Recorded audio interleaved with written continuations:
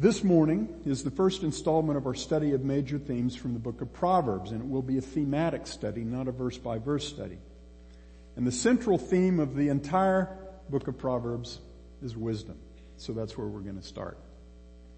Now, in case you've been gone for a while, I'll point out once again that we're going to be interspersing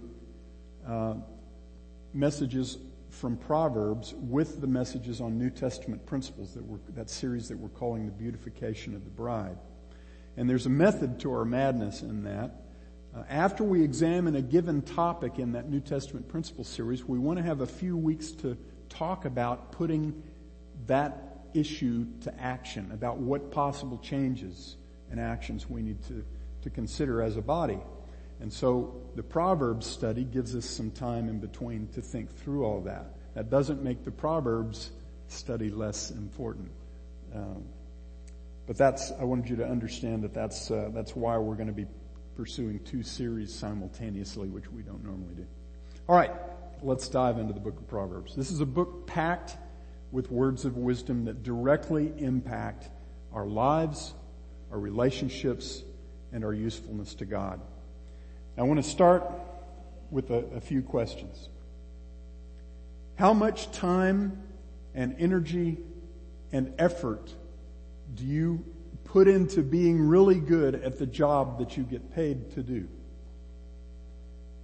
How much time and energy and effort do you invest in your hobby, in something that you like to do? How about in physical exercise? How about in shopping, online or otherwise? How about in the pursuit of entertainment? Now, how much time and energy and effort do you invest in knowing God? The way you answer that last question, especially relative to the others, will answer another foundational question. Are you wise or are you foolish? As we examine just a sampling of the many statements in the book of Proverbs on the subject of wisdom this morning, we're going to begin by defining wisdom as the Bible defines it. In the first 6 verses of the book, King Solomon explains the value of the many proverbs that he is about to write to his own son. And those proverbs of Solomon make up a good portion of the book. Solomon, in these first 6 verses, starts with wisdom, and then he amplifies that idea by looking at wisdom from several different angles or facets. Understanding, instruction, knowledge, discernment, discretion, prudence. Wisdom is a tool set. It is that which allows us to understand the things that we encounter and to live and behave in a just, righteous, and godly manner. Many years ago, a brother in Christ shared with me a very concise definition of wisdom that I'll never forget. He said, wisdom is moral skill. And to me, a little more specific, wisdom is the skill to live in keeping with who God is. Now, how do you get the skill to live in keeping with the person, the character of God? Well, first you have to know God. You can't imitate someone you don't know. You cannot reflect the nature and the character and the will and the way and the priorities and the agenda of God if you don't personally know God. The Proverbs tells us that the heart of wisdom is to know God personally. We're going to look a lot at this little verse, Proverbs 9 verse 10. Solomon says in this verse, the fear of the Lord is the beginning of wisdom, and the knowledge of the Holy One is understanding. Now, a very handy thing to know when you're working through Proverbs is to understand that most of the verses in Proverbs are arranged as what are called parallel couplets. That means the first half of each verse is matched up with the second half, and they're parallel, and they talk about the same thing. Now, they may talk about the same thing in much the same way. That's called synonymous parallelism, or they may talk about the same thing in a way that contrasts, where the second one is sort of the other side. This is very, very common, not just in Proverbs, but also in other wisdom literature. Now, a quick example of that contrast, which we call antonymous parallelism, would be Proverbs 10:4. It says, "Poor is he who works with a negligent hand, but the hand of the diligent makes rich." Both halves are talking about what a man does with his hands, the work that he does. But there's a contrast. The first is what happens when a man works diligently, or is when a man works negligently or with laziness, and the second is what happens when a man works diligently. And the outcome is very different. Poverty versus riches. Proverbs 9 verse 10 is an example of the first kind of parallelism, synonymous parallelism. The word understanding in the second line is synonymous with the word wisdom in the first line. In fact, those two words are used almost interchangeably throughout the book of Proverbs. So the two lines are both talking about wisdom, but they're talking about two facets of wisdom. The first tells us the starting point or the beginning of the process of obtaining wisdom, and the second line tells us what wisdom is in its very essence. Now we're going to revisit the first line of that verse in just a moment, but because we're starting with the definition of wisdom, let's look first at that second line. It says, "The knowledge of the Holy One is understanding." It is wisdom. The very essence, the very heart of wisdom is to know God. And that lines up very well with what Paul says in 1 Corinthians 1:21 when he says, "The world through its version of wisdom did not come to know God." And that's the proof that it's counterfeit wisdom. Because the knowledge of God is the very essence of wisdom. In Ephesians chapter 1, Paul makes that same connection in his prayer for the saints in Ephesus. He says, "For this reason I too, having heard of the faith in the Lord Jesus which exists among you and your love for all the saints, do not cease giving thanks for you while making mention of you in my prayers. That the God of our Lord Jesus Christ, the Father of glory, may give to you a spirit of wisdom and revelation in the knowledge of Him." To know God is to be wise. All right, so the heart of wisdom is to know God personally. And the starting point to getting wisdom is to fear God. We'll go back to that same verse, Proverbs 9:10. The first half of it says, "The fear of the Lord is the beginning of wisdom." That exact same half verse is at the beginning of Psalm 111 verse 10. The fear of the Lord is the beginning of wisdom. You cannot know God and become wise if you do not first fear God. What does it mean to fear God? Well, it's obviously a pretty important question to answer, since that's the launch pad for becoming wise.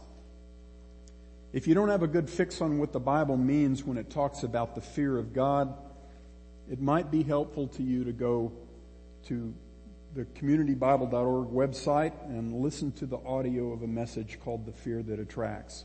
I don't generally try to pitch my own messages, but I have to tell you that message represents what I consider to be one of the most foundational things that I have ever seen in God's Word.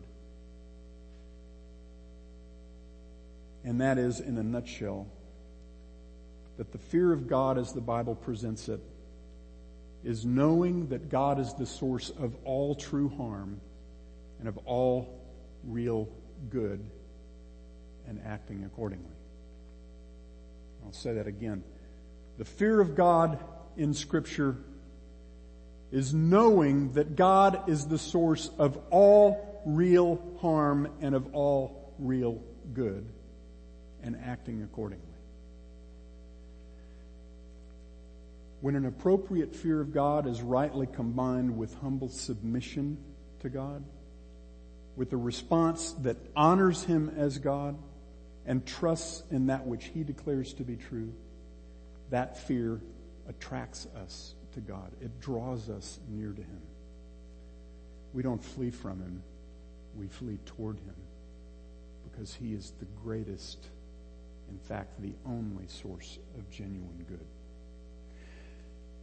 So what fundamental change does God have to bring about in a person in order for him or her to start along the path that leads to real wisdom? The answer is godly fear. God has to bring a man or a woman to the point of humility before Him, to the righteous fear that looks to God as the only source of blessing, truth, and wisdom. That godly fear applies very directly to how men obtain genuine wisdom. And I'll refer back again, as I have often, to Romans chapter 1, to the grievous failure that brought about the spiritual demise of mankind. That failure was at its very core a failure to fear God. God had revealed Himself to man through that which has been made. Clearly,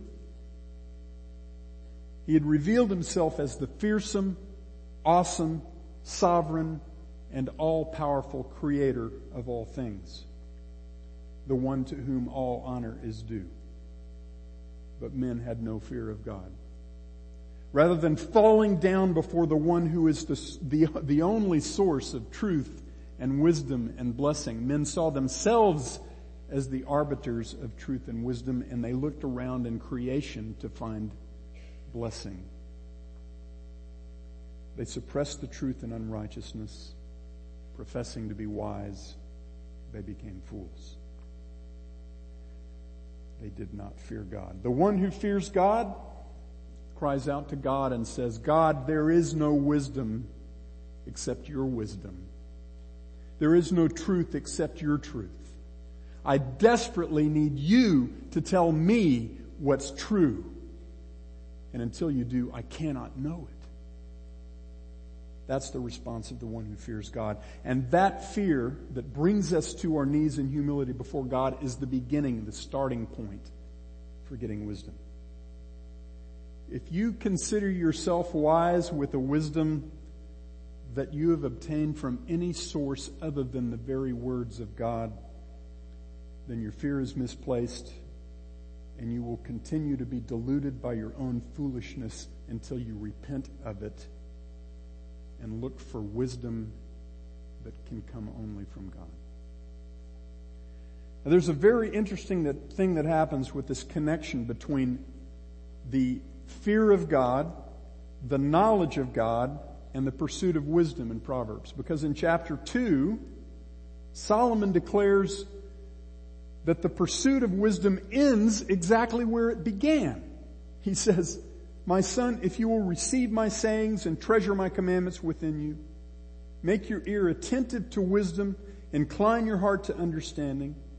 If you cry for discernment, lift your voice for understanding. If you seek her as silver and search for her as for hidden treasures, then you will discern the fear of the Lord and discover the knowledge of God. Now, how can it be that the starting point to getting wisdom is also the outcome of getting wisdom? Well, that's what my brother Kerry Dula calls a feedback loop. And this is perhaps the greatest feedback loop of all. You start to obtain wisdom by fearing God. You become wise by knowing God. And the more wisdom you get, the more you fear God and the better you know God. It's a self-perpetuating process once you get in the thick middle of it. All right, so the heart of wisdom is to know God. The starting point to getting wisdom is to fear God. Now let's talk about the source of wisdom, which of course is God. It sounds like a no-brainer to say the source of wisdom is God. But it has huge ramifications for how we order our lives and our priorities. In the very last verse of his epistle to the Romans, Paul said, "To God alone wise, through Jesus Christ, be the glory forever. Amen." God alone wise. Solomon in Proverbs 2:6 says, "For the Lord gives wisdom, from his mouth come knowledge and understanding." Now Solomon knew this to be the case firsthand. Not long after he became king over Israel and his father David passed away, God appeared to Solomon in a dream and said to him, "Solomon, ask me what you want me to give you." Solomon could have asked for anything. But what he asked God to give him is an understanding heart to discern between good and evil. And he said, "For who is able to judge this great people of yours?" 1 Kings 3, verse 9. God was pleased with Solomon's choice of requests. And God said to him, "Because you have asked this thing, and have not asked for yourself long life, nor have asked riches for yourself, nor have you asked for the life of your enemies, but have asked for yourself discernment to understand justice. Behold, I have done according to your words. Behold, I have given you a wise and discerning heart, so that there has been no one like you before you, nor shall one arise like you after you." And interestingly, God then goes on to tell Solomon, "Oh, by the way, I also gave you what you didn't ask for. I've given you riches and honor beyond that of any other king." The very wisdom that equipped Solomon to write Proverbs that we're going to be examining for a long time to come came directly from God as a gracious gift. And that is the only source from which any man obtains wisdom. It comes from God because wisdom originates only in God. And so in the New Testament, James likewise says, "But if any of you lacks wisdom, let him ask of God, who gives to all men generously and without reproach, and it will be given to him." And then he says, "But make sure you ask in faith." Wisdom is an attribute of God. It is inherent in who He is, not just in what He does. And that's true, of course, of all of God's attributes: holiness, righteousness, compassion, love, mercy, grace, justice. For you who have walked with the Lord for a long time, and especially you who have examined God's Word for a long time, this point is again kind of a no-brainer. All true wisdom comes from God alone. But the world's take on this is as removed from that reality as it can possibly be. And it's important for us to be keenly aware of that fact, so we know where to look for wisdom and where not to look for it. The world rejects the only source of wisdom. In 1 Corinthians chapter 1, Paul says, "For the word of the cross is to those who are perishing foolishness, but to us who are being saved it is the power of God." And he says, "For it is written," God speaking, says, "I will destroy the wisdom of the wise, and the cleverness of the clever I will set aside. Where is the wise man? Where is the scribe? Where is the debater of this age? Has not God made foolish the wisdom of the world?" And a few verses later, he says, "But to those of us who are the called, both Jews and Greeks, Christ, the power of God and the wisdom of God." The world calls the wisdom that comes from God, the wisdom that's embodied in Jesus Christ, foolishness. And what the world calls wisdom, God calls foolishness. The unbelieving world has its definitions of wisdom and foolishness exactly backward. Now, there's a saying I've heard many times from Christians that all truth is God's truth. And kind of a corollary to that is all wisdom is God's wisdom. In other words, even if we encounter truth and wisdom from sources in the world other than God, there's still truth and wisdom. They just came from God indirectly. Now, I have no problem with that statement if you're talking about what we observe of the nature and the character of God in His creation. God says in Romans 1, His invisible attributes, His eternal power, and His divine nature have been clearly seen through that which has been made, so that when men reject God, they are without excuse. But if you're talking about wisdom and truth that supposedly come from godless men or from the world system that is populated by godless men, then I have a big problem with that notion. There are at least two important caveats that should make us exceedingly skeptical about ascribing to God anything we encounter in this world that claims to be real wisdom. First, mankind cast off the wisdom and the truth of God and replaced them with their own pathetic counterfeits. Again, Romans chapter 1, men suppressed the truth in unrighteousness, and professing to be wise, they became fools. They exchanged the truth of God for a lie. That's what the world has to offer, is a lie.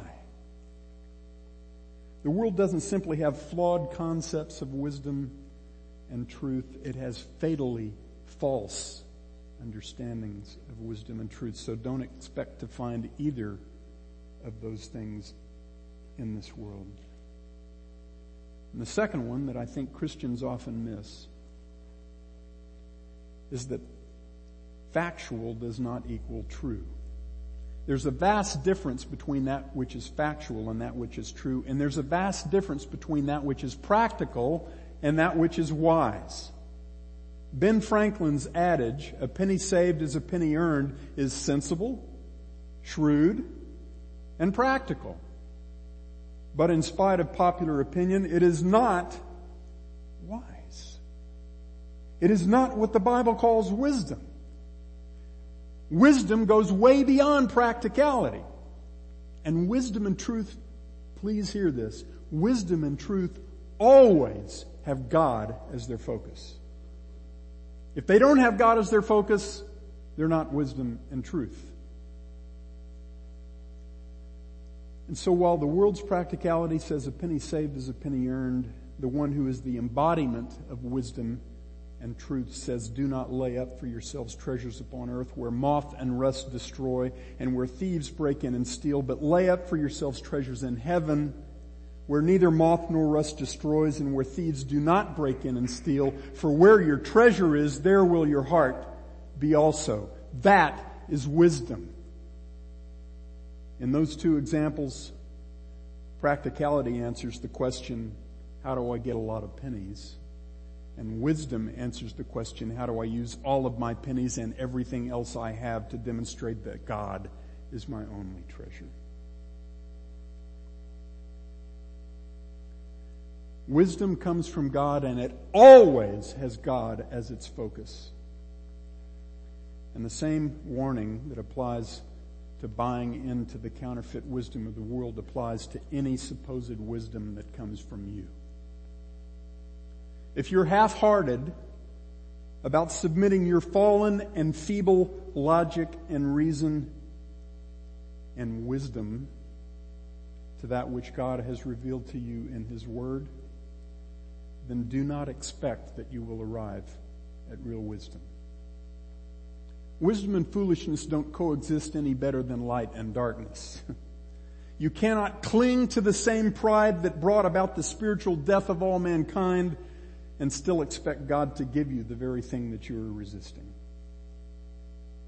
Many so-called Christians don't invest any significant time at all in actually studying the Bible personally. They don't see the relevance, so they don't go to the trouble. And the reason they don't go to the trouble is because they don't fear God rightly. If God is the only source of real harm and the only source of real good, if God is the only source of real wisdom and of the great blessings that come with obtaining that wisdom, and if the very essence of wisdom is the personal knowledge of God, then how can you possibly set aside His revelation of Himself?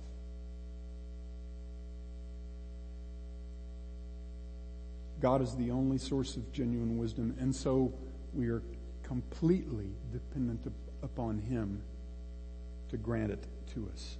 That means we pray a lot, and it means that we submit ourselves to the wisdom that He alone reveals to us. And it means that we must know His Word, because that's where He has made His wisdom available to us to behold. You're not going to find it in the world. But wisdom doesn't come to us passively. Even Solomon, to whom God graciously promised a measure of godly wisdom greater than that of any man who would come before him and any man who would come after him, said to his own son that the acquisition of wisdom demands diligence. In Proverbs 2 verses 1 through 4, Solomon says, "My son, if you receive my sayings, treasure my commandments within you, make your ear attentive to wisdom, incline your heart to understanding. Cry for discernment. Lift up your voice for understanding. Seek her as silver. Search for her as hidden treasures." These are earnest efforts that fully engage the mind and the heart of man. This is all about going hard after wisdom. Solomon says, "Seek her as you seek silver." In Solomon's day, just as today, silver was very rarely found in the form of silver nuggets. You didn't just happily stumble across pure silver and take it to the bank. The way you got pure silver was through a difficult refining process called smelting. It's been around a very long time. It involves subjecting the compounds in which silver is found to intense heat and introducing other chemicals that separate out the silver from the other metals and minerals in which it's mixed. And even getting to the rock that contains those compounds requires that you go through a whole bunch of useless ore, useless rock to get to it. King Solomon, being both wealthy and smart, purchased refined silver from Tarshish and Arabia after someone else had done all the hard work to get it. But even a rich man cannot buy wisdom. Even wealthy men have to dig for it themselves. All right, how do you get your hands on wisdom? By doing hard work over a period of time. And by the way, wisdom isn't something you inherit. It's interesting, in Proverbs 22:15 it says, "Foolishness is bound up in the heart of a child." That's how we start. Wisdom is something you have to go after. All right, so what's the hard work that will get you wisdom? Well, first, in Proverbs 2 verse 1 that we just saw, you have to receive wisdom. You have to receive and treasure the Word of God. Solomon says, "My son, if you will receive my sayings and treasure my commandments within you." Psalm 119 verses 97 to 100, the psalmist says, "Oh, how I love thy law. It is my meditation all the day. Thy commandments make me wiser than my enemies, for they are ever mine. I have more insight than all my teachers, because thy testimonies are my meditation. I understand more than the aged, because I observe thy precepts." What's the common element in all of those statements that results in wisdom that transcends that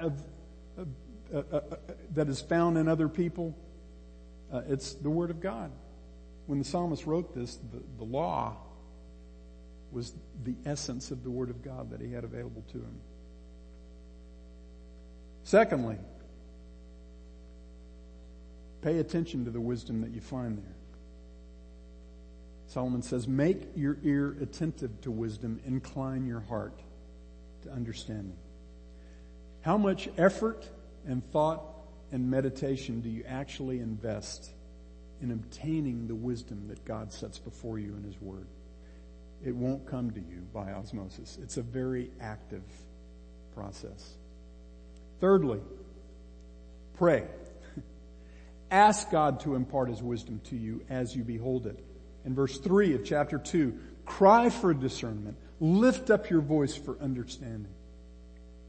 Remember always that God is the source of wisdom, so that makes us entirely dependent upon Him to provide it. And because you're dependent upon God, you go to Him in prayer. Prayer is paramount in the gaining of wisdom, as it is in all other things. Fourthly, be diligent and persevere in all of the above. Go after wisdom with all you've got. Seek for her as silver and search for her as for hidden treasures. Again, wisdom is not obtained passively. It is not obtained comfortably any more than finishing a marathon is obtained comfortably. It requires diligence, perseverance, focus, and effort. But it has a huge payoff. Because Solomon says if you do these things, then you will discern the fear of the Lord and discover the true knowledge of God. And he has a lot more to say about what you get as you pursue wisdom. Wisdom delivers. There are many benefits and protections that come with pursuing wisdom. In Proverbs 2 verses 5 to 10, and I'm just going to go kind of quickly through this list. God will give you His wisdom in abundance as you pursue it. He isn't stingy about it. Proverbs 2:5 says, He stores up sound wisdom for the upright. You think of it like a grain silo filled with grain, and you just come by and get a few bushels as you need them. But the silo is just filled to overflowing. Secondly, you're not on your own. God says that He will be your shield and your guard to keep you on the path of wisdom. He preserves the way of His godly ones. And as you pursue wisdom, all the important stuff in life makes much more sense. You will discern righteousness and justice and equity and every good course. The wisdom you gain will be pleasant to your soul, Proverbs 2 verse 10. And then in chapter 3, he expands this list. And again, I'll go quickly through these. He says, the profit that you gain by becoming wise is better than silver, and its gain is better than gold. It is more precious than jewels. Nothing that you desire compares with wisdom. Wisdom grants you long life, riches and honor, pleasant ways, paths of peace. Wisdom is a tree of life. It gives you happiness. It is life to your soul, adornment for your neck, and it makes you to walk securely. And then he says, your foot will not stumble as you become wise. And I love these last two. When you lie down, you will not be afraid. When you lie down, your sleep will be sweet. Is that what your sleep is like? If not, then perhaps it would serve you well to apply greater diligence to the pursuit of wisdom. On the flip side of the benefits that come with gaining wisdom are the protections that God provides to us as we pursue wisdom. In Proverbs 2:11-22, Solomon gives us another list. He says, it will guard you and watch over you. It will deliver you from the way of evil and from the perversity of men. It will deliver you from the enticements of the adulteress which lead to death. You will walk in the way of good men and keep to the paths of the righteous. You will live and remain in the land. And throughout the Old Testament, remaining in the land means that you get to stay in the place of fellowship with God and of abundant provision from the hand of God. As we diligently pursue godly wisdom by pursuing the personal knowledge of God Himself, we are putting on a powerful defense against the temptations and enticements and opposition that we face from the world, the flesh, and the devil. The heart that finds wisdom is the heart that hungers and thirsts to behold God and to know Him. One of my two favorite Psalms is Psalm 16, and I just want to close with these verses because I think this presents to us the heart of the one who becomes wise. The Lord is the portion of my inheritance and my cup. Thou dost support my lot. The lines have fallen to me in pleasant places. Indeed, my heritage is beautiful to me. I will bless the Lord who has counseled me. Indeed, my mind instructs me in the night. I have set the Lord continually before me. Because He is at my right hand, I will not be shaken. Therefore my heart is glad and my glory rejoices. My flesh also will dwell securely. For thou wilt not abandon my soul to Sheol, neither wilt thou allow thy Holy One to undergo decay. Thou wilt make known to me the path of life. In thy presence is fullness of joy. At thy right hand there are pleasures forever. Dear Father, for many of us, these are things that we have observed and known for a long time, but Lord, this is the stuff of life. This is so foundational to us. And we pray that you will use what you have declared about wisdom to mold us, to conform us to yourself, because that's what real wisdom is. It is that we may know you, that we may work out your character in our lives for others to behold. Father, there's so much that we're going to be looking at in this great book that falls into the category of wisdom applied. And we pray that you would go before us as we do. Lord, we want to be transformed.